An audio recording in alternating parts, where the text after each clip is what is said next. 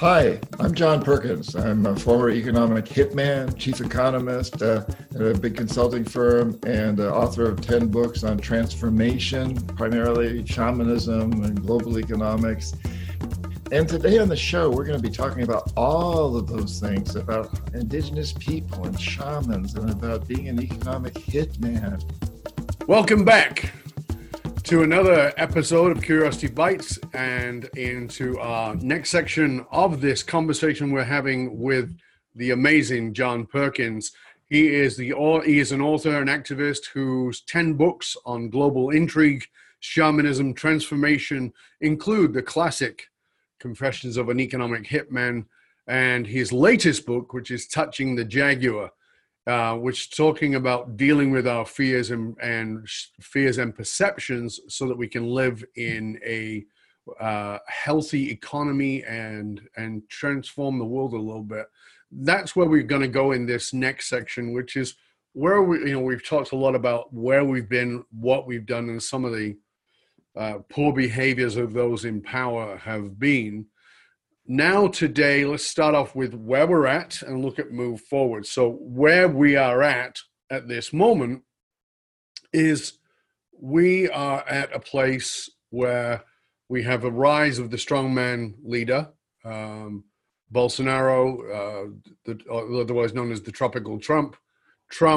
You've got Bojo in England, you've got the Hungarian leader, you've got the leader in the Philippines. And these are just ones that are high in visual view, but that rise is happening more. We've gone from a global mentality and we're moving back into a tribal mentality psychologically, which makes us more fearful and us against them.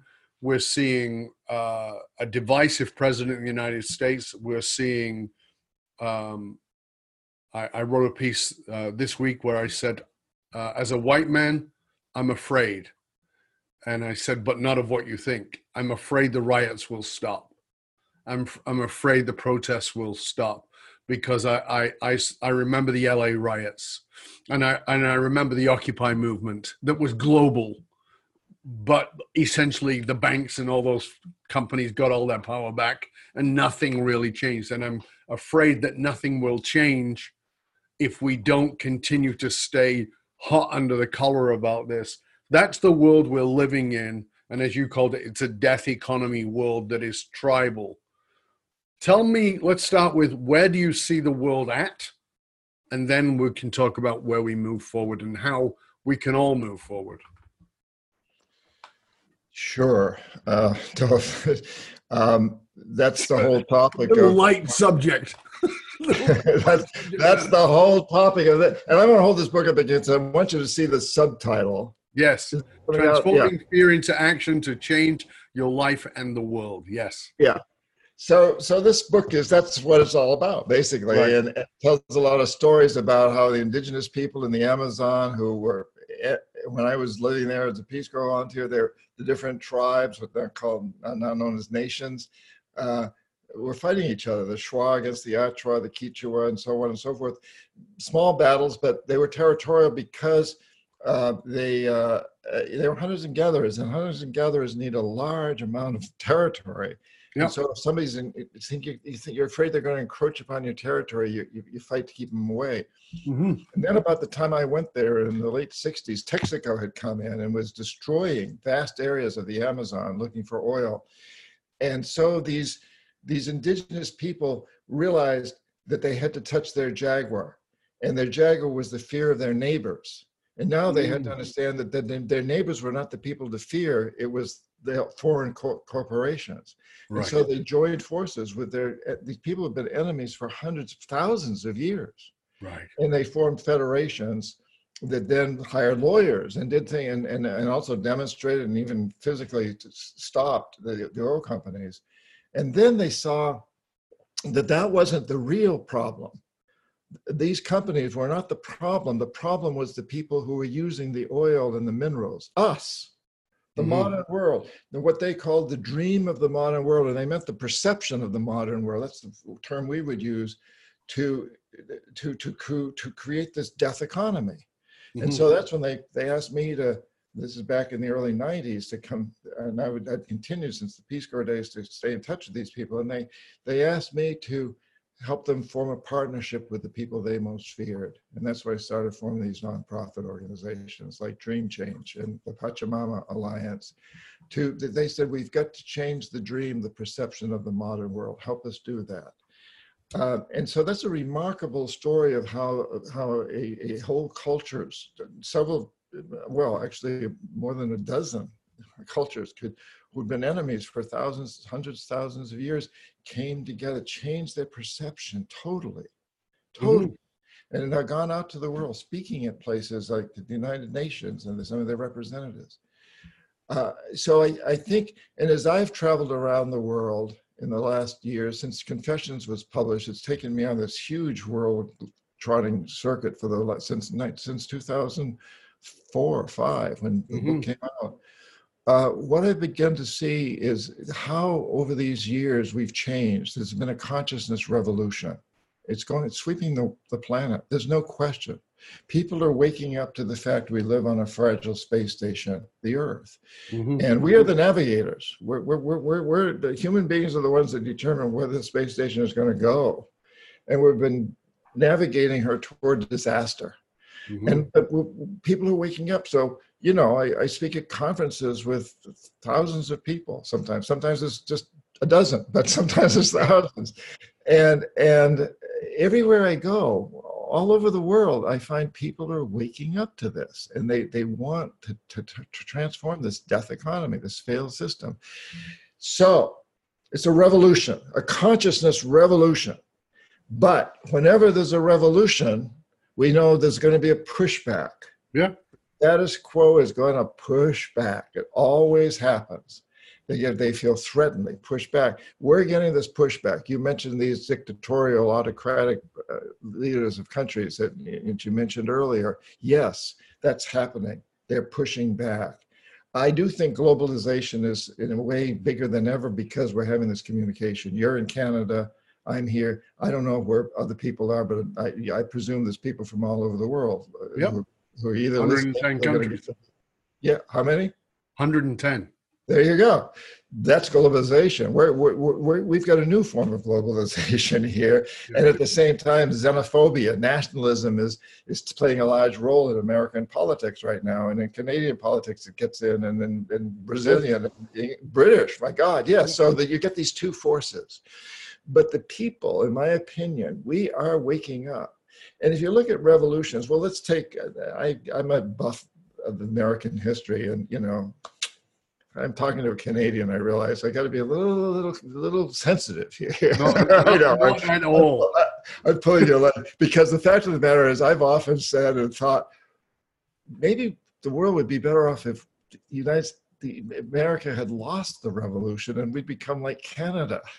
Well, did you see there was a great clip? I think it was from the guys at the Daily Show with Trevor Noah. And they asking for Canada to invade America. Yeah. Could you just invade us?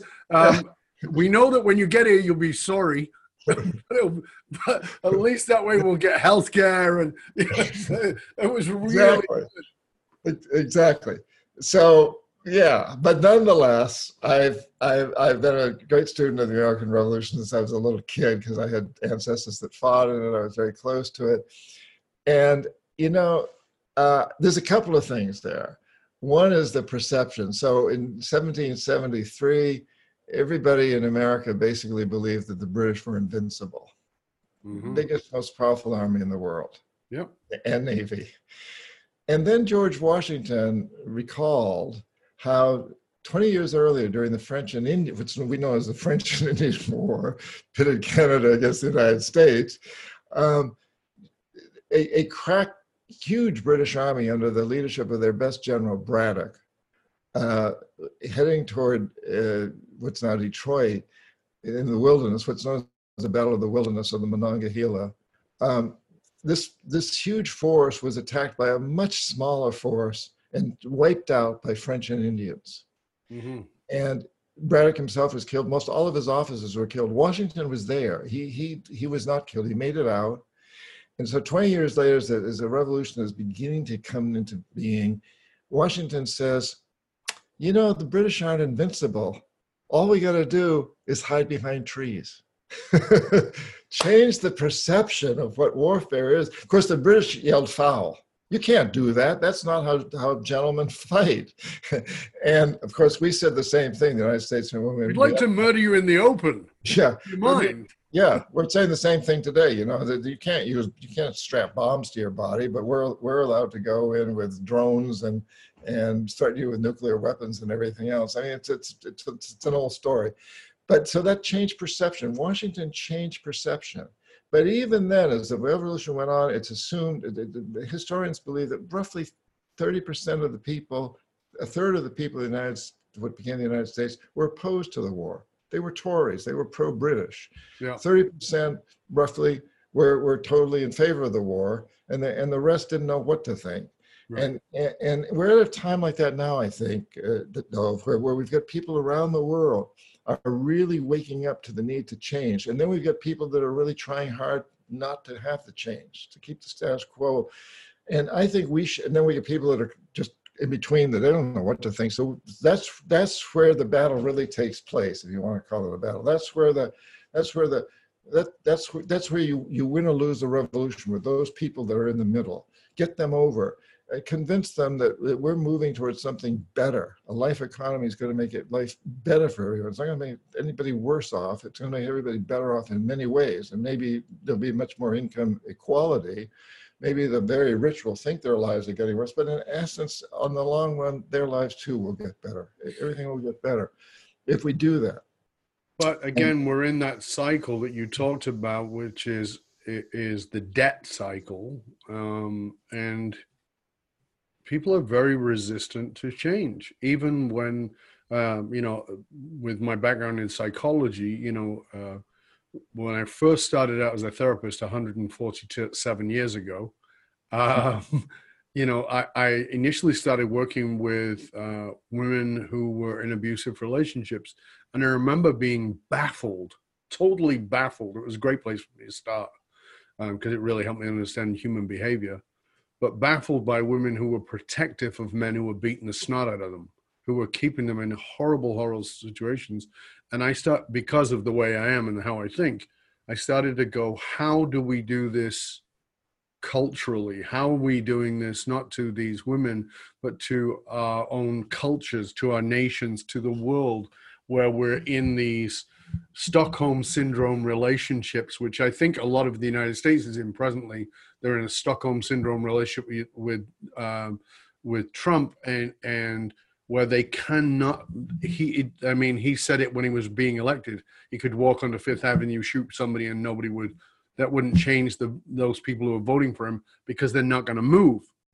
And I think that there's this mass self-hypnosis to not change, to not move forward. That is my concern. My concern is not in the people who are activated and want the economic and ecological evolution. My concern is not even the people who will never. Doesn't matter what Trump does, they're never going to change their mind. That's fine. You're them. It's these chunk in the middle who often are so either just apathetic and they don't really do anything, or they're clinging to something that is dysfunctional in their own lives. And how do we awaken that? How do we move those people? Yeah, well, that's a big question. And so Touching the Jaguar, the book, it tells these stories, but then what it really leads up to is this daily practice that we can all do. And I think if the more people we can get to really do this, to go into, and so let me just, I'll quickly summarize it. The practice is based on 5 questions. Yes. And there's like an 8-9 minute practice you can do every day or every other day or once a week, whatever you want to do this. But the first question is, what is it I most want to do for the rest of my life? What'll bring me the greatest satisfaction, the most bliss? And so I could answer that and say, I love to write. That's what I want to do. The second question is, how do I tie this in with the bigger picture? How do I help other people? Because we all feel better if we helped other people. And that could be one other person, or it could be the whole world. So for me as a writer, I say, well, I'm going to write stories that I hope will inspire people to transform a death economy into a life economy. The third question is, what's stopping me? What's getting in the way? What are my jaguars? What are my blockages? And it could be, I don't have time to write as a writer. Or it could be, I remember when I was in high school, I won the short story prize. I was editor of my newspaper. I was a great writer. But when I went to college and majored in English, my English teacher, my first year, was terribly critical of my writing. It devastated me. He never gave me above the C. I quit college because of that. And when I went back, I went to business school. I studied economics. I didn't want to write anymore. I was so hurt. And that's a big jaguar. Yeah. To stop this guy's opinion, because he was a published writer. I had a lot of respect for him. What stops you? What's the jaguar? And then the fourth question is, how do you change your perception? How do you touch that jaguar? For me, as I realized this guy was just one person, he wasn't an expert. And then it struck me, he didn't like Bob Dylan's writing. Bob Dylan won the Nobel Prize of Literature. And so I touched that jaguar and says, don't listen to him, you're a good writer. And so that turns you to the fifth question, what actions do I take every day? Well, as a writer, I have to write. And you can, whoever you are, you could ask yourself these questions. A carpenter says, I like to work with wood. What do I do to make a better world? I use sustainable products. I use sustainable wood. What's the jaguar keeping me from doing this? My clients are going to say, hey, that's a little bit more expensive. I can't afford the sustainable products. And so you touch that jaguar, the jaguar tells you, hey, listen, inform your clients that it's not a cost, it's an investment in the future. By using sustainable products, they're investing in their future and their children's future. And then the fifth one, what do? Well, every day I go out and I use sustainable products. And I tell them, I don't have to be eloquent. I don't have to give a major speech. I just let them know, hey, you're investing in the future by the way I'm building your house or making these cabinets for you or whatever. Every one of us can run through this series of questions. And then in the book, it gets into a little process that you can use every day. And the last three questions, what's stopping me? What's the barriers? How do I touch that jaguar? And what actions do I take? Those questions are going to change, and your answers to them fairly frequently as you move forward. And I'm sure you've gone through that. And you were a psychologist, you were, and now you're doing this podcast. And I'm sure you had a lot of jaguars you had to touch along the road, as I have as a writer, as everybody has. But each time we touch those jaguars, each time we answer those last three questions, what's stopping me? How do I change the perception that's stopping me? What are the voices? How do I change those voices? And what actions do I take? Each time we resolve those three things, we move to a higher level of consciousness and a more satisfying life. And then we're going to run into some more obstacles. And then we touch those. Every time you run into obstacles, you can, of course, stop and go back and watch television for the rest of your life or whatever. Or you can touch that jaguar and move forward. And so, I want to encourage people to move forward. And when enough of us do, we can all take different routes. We can be carpenters, we can be plumbers, we can be teachers, we can be writers, we can be whatever we are. We can all take different paths, but if we all head toward the same destination, and that is creating a life economy, that is passing on to our children and grandchildren a better world, which is actually what humans have done throughout most of our 250,000 year history. It's only been within the last blink of an eye that we focus on this idea of short-term materialistic consumption and profits. Well, I mean, the whole psychology has moved to short-term gain, but the simplicity economically and psychologically is short-term gain equals long-term pain. Short-term pain equals long-term gain. You pay more for the sustainable product. The long-term gain is the planet does better and your grandchildren get to have a decent life and get to breathe air without a mask. Minor detail. So I think that, yeah, absolutely. We when people ask me about discipline, I say discipline is very simple. It's based on what matters to you at any given time. And then you apply short-term gain, long-term pain, short-term pain, long-term gain, and then you have discipline. That's it. That's the formula. It's not complex, but most people won't do it. That I understand. I get that, but that's still what it is. I struggle with it myself because I'm a human.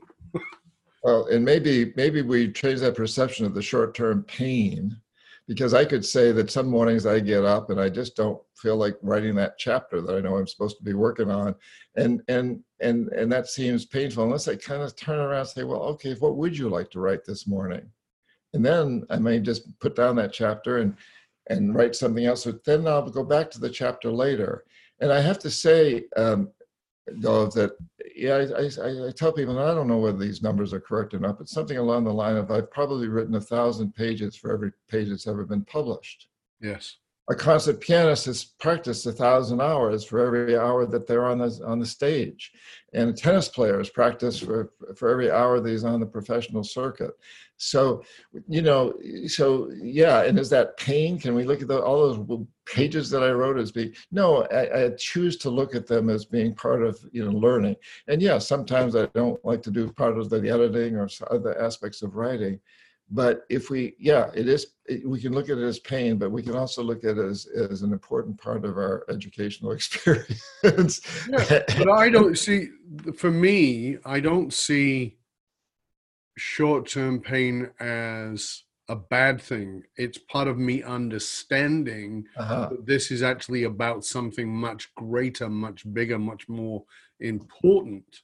Again, like I said, I think discipline comes down to importance. Which is meaning. And that's why I think if we're going to move to a conscious capitalism world, we have to restructure meaning. When we talk about finding your dragon fire as a leader, we're talking about finding a deeper meaning that is more important than the short-term gains, that is more important than the external perception of you, but rather, what is it that sets your heart, your soul on fire? What is it that gives you wings? What are the lies that you want to burn down so that you can transform something from being mediocre and average into something spectacular that is a gift? And I truly believe with every fiber of my being that every one of us comes to the planet to make a difference that's positive. And I think that through our own perceptions and our own experiences, that sometimes gets a little jaded, but I don't think it ever goes away. I think it gets buried, but you can dig it out. You can find it. That's what I do when I work privately with my clients. I find that diamond that's buried underneath the pile of shit that is conditioning or societal or whatever it might be, and make that diamond shine in the world and make a huge difference.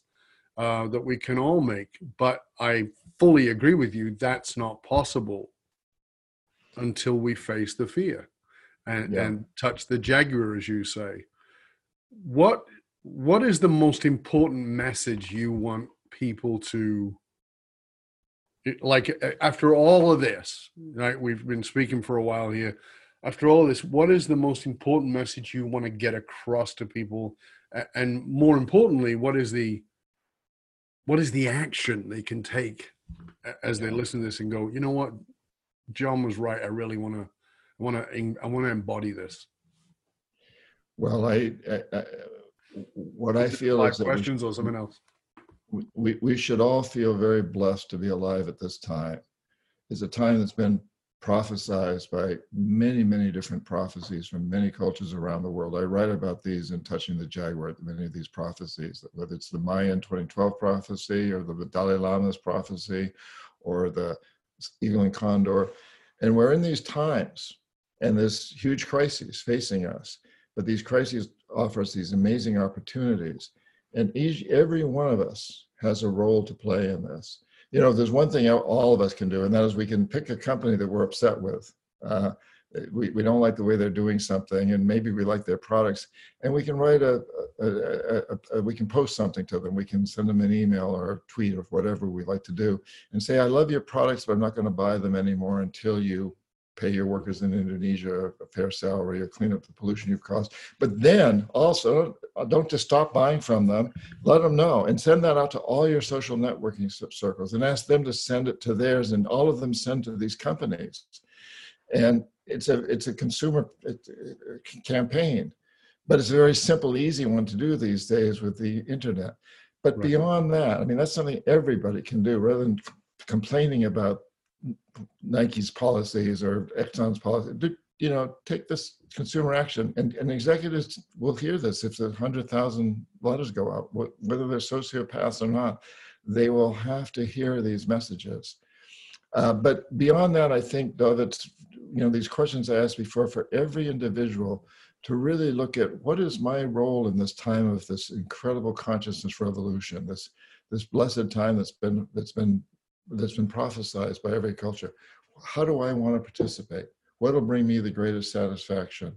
And then what gets in my way, and how do I change my perceptions to break through that, and what actions do I take? Because when we really devote ourselves to doing what we most want to do in our lives, that's when we become truly prosperous. It has nothing to do with how much money we make. It has to do with living the life that gives us the greatest satisfaction. And we can all do that.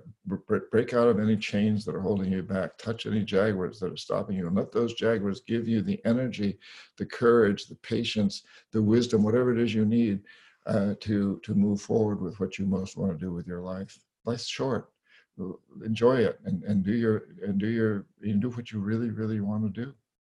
When you talk about the consciousness revolution, whatever somebody thinks of this person or not, I think it's a powerful quote. David Icke said years ago, he said, they're losing control when they tighten the grip. Right. And we can all see that the grip is being tightened with this tribal dictatorial rise. And that says they're losing the power, and we are gaining the power. We are, the constraints are there because we're showing so much freedom. And again, we're given a perception by the mass media that we're powerless, and it's easy to buy into that. But as you clearly pointed out there, you can vote with your dollars by stop buying, and you can use your voice in a world that is now a social media world to say, listen, I love what you're doing. I love who you are, the products you produce. I just don't like how you do it. And so I'm going to vote with my dollars. Rather than just stopping voting with your dollars, they just go, oh, well, things are down, we'll spend more on advertising. But letting them know and that they will make changes. And companies do, right? They do change. Yeah. Well, I can't tell you how many executives I've talked to over the years that have said, I want my company to be greener. I've got children, I've got grandchildren. But I'm afraid that if I lose 0.5% of market share or my stock prices go down, my major stockholders will fire me and replace me with someone who only cares about stock prices and market share. And so please tell your people out there to send me emails, to let me know. I got 100,000 of these emails telling me I got to be greener. I can take these to my major take that to the board. Yep, yeah. Exactly. We're all in a position to do that. We live at blessed times, and let's enjoy these times. Let's move into what we most want to do in our lives personally, but let's all come together to create this life economy. John, I cannot tell you how much I've enjoyed this conversation, and honestly, I'm happy to stay here for another 2 or 3 hours and continue, because I know there's places you and I can go in the spiritual realm, in the global realm, in the consciousness realm, and maybe we've got to have another conversation at some point in time before either of us die. But, I just have loved this conversation. I would love for you to tell our viewers and our listeners where they can find out more about you, about the resources you have, about your books, about your speaking, etc., so they can reach out to you if needed. Thank you. Yes, well, the easy thing is go to johnperkins.org, and all the information is right there. I'm on Facebook, Twitter, Instagram. You can but I really encourage people to put their email address in the little box up there, and once or twice a month you'll receive a newsletter from me that'll update you on where I'm going to be speaking, what I'm going to be doing, and and when I'm going to Latin America again, that you might join me. So get the newsletters, because they have a lot of that information, as well as I think some very brilliant articles that I write. Yeah, I have I say that with a big smiley face. But yes, johnperkins.org. Everything's there. Okay, johnperkins.org. Before we finish, and